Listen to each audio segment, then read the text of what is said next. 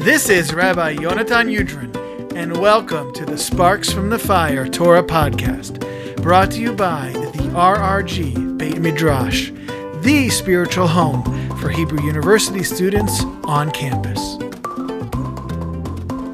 Parshat Chayei Sarah. What are you running after? In memory of Rabbi Jonathan Sachs, Alav Shalom, on the occasion of his first yurtzeit. Ulivivka ach, ushmo Lavan. V'yiratz Lavan el ha'ish achutza el ha'ayin.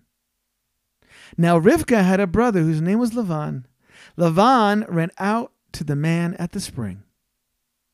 In Pirkei Avot, Shammai teaches, say little and do much. On a simple level, this teaches us that a person should never promise more than he can offer.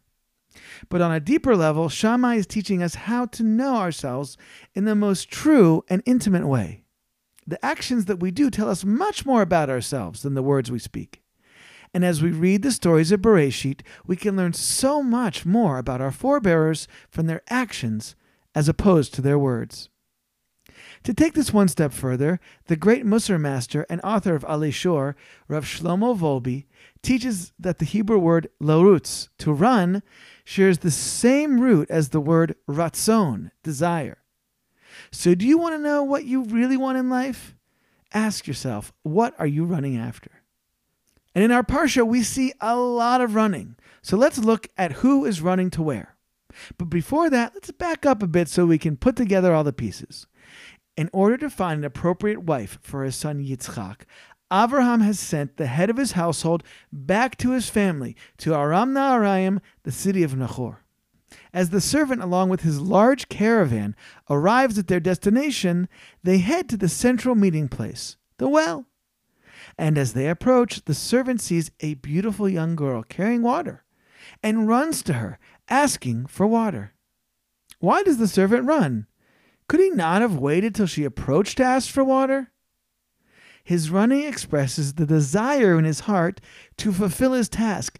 He cannot wait one more moment to see if this young woman, who turns out to be Rivka, is the woman for who he's searching. Rivka not only offers him water, but she offers water to the entire group as well as their camels. But even more importantly, the passage tells us that she ran back to the well in order to bring water to the camels. The story continues. Rivka notices the man pulling out expensive jewelry from his bag. Please tell me, asks Avraham's servant, whose daughter are you? Without waiting for an answer, he makes a request. Is there room in your father's house for us to spend the night? Rivka answers the questions as they are asked. Her father is Betuel, son of Milcah, who is Avraham's niece. And yes, they have room to host even this large of a group. The response she receives is unexpected. The man hands her 3 exquisite items, a nose ring and 2 bracelets, unlike she has ever seen. Suddenly the man falls to his knees and starts to pray and praise God. Rivka again runs, this time back home to prepare the food and lodging. And at this point of the story, she does not know the family connection to these travelers. As far as Rivka knows, they are complete strangers. Yet she is running to and fro in order to offer them water, food, and lodging. Her desire is clear. She wants to give unconditionally. But Rivka is not an only child. We learn that Rivka has a brother named Lavan. And Lavan also runs to meet the guests. Why was Lavan running? Rav Steinsaltz points out that Lavan is clearly the head of the household, and as the head, he's obligated to look out for his sister. He has to ensure that there is no inappropriate behavior going on with these mysterious guests. But as the text continues, we see a second, more central motivation for Lavan's haste. When he saw the nose ring and the bands on his sister's arms, and when he heard his sister Rivka say, "Thus the man spoke to me." In these brief moments of introduction, we can already see Lavan's true nature by what he is running after, the precious jewels in Rivka's hand. On the outside, Lavan praises God and acknowledges God's providence after hearing the details of the story. But if we take a closer look, Lavan's true motives for offering his sister's hand in marriage become quite clear.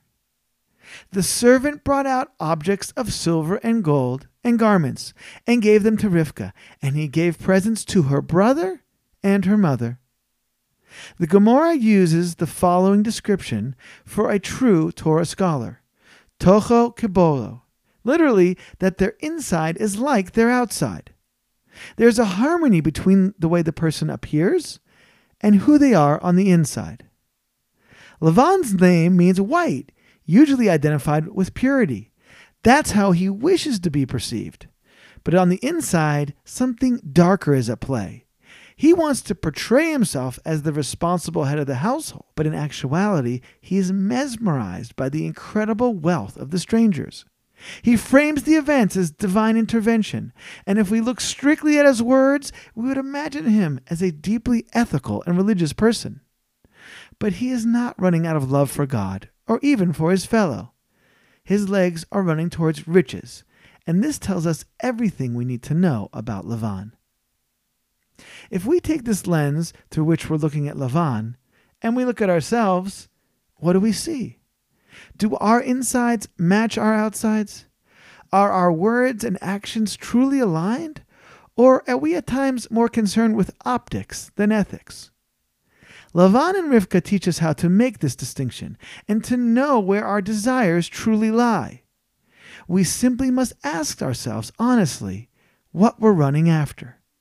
What are the things you run after in your life? And what does that teach you about yourself? I'd love to hear your answers or comments on our Facebook page, RRG Beit Midrash, or on our Instagram page, RRG Beit. In addition, if you want to sponsor a class in memory of or in honor of a loved one, shoot me an email at info@rrgbeitmidrash.org. A big thanks to Yosef Gutman-Levitt for the use of his song, HaYehudi HaKadosh. If you enjoyed, please subscribe to Sparks from the Fire wherever you listen to your podcasts. Leave us a positive rating and be sure to share. I'm Rabbi Yonatan Yudrin, and thanks so much for listening.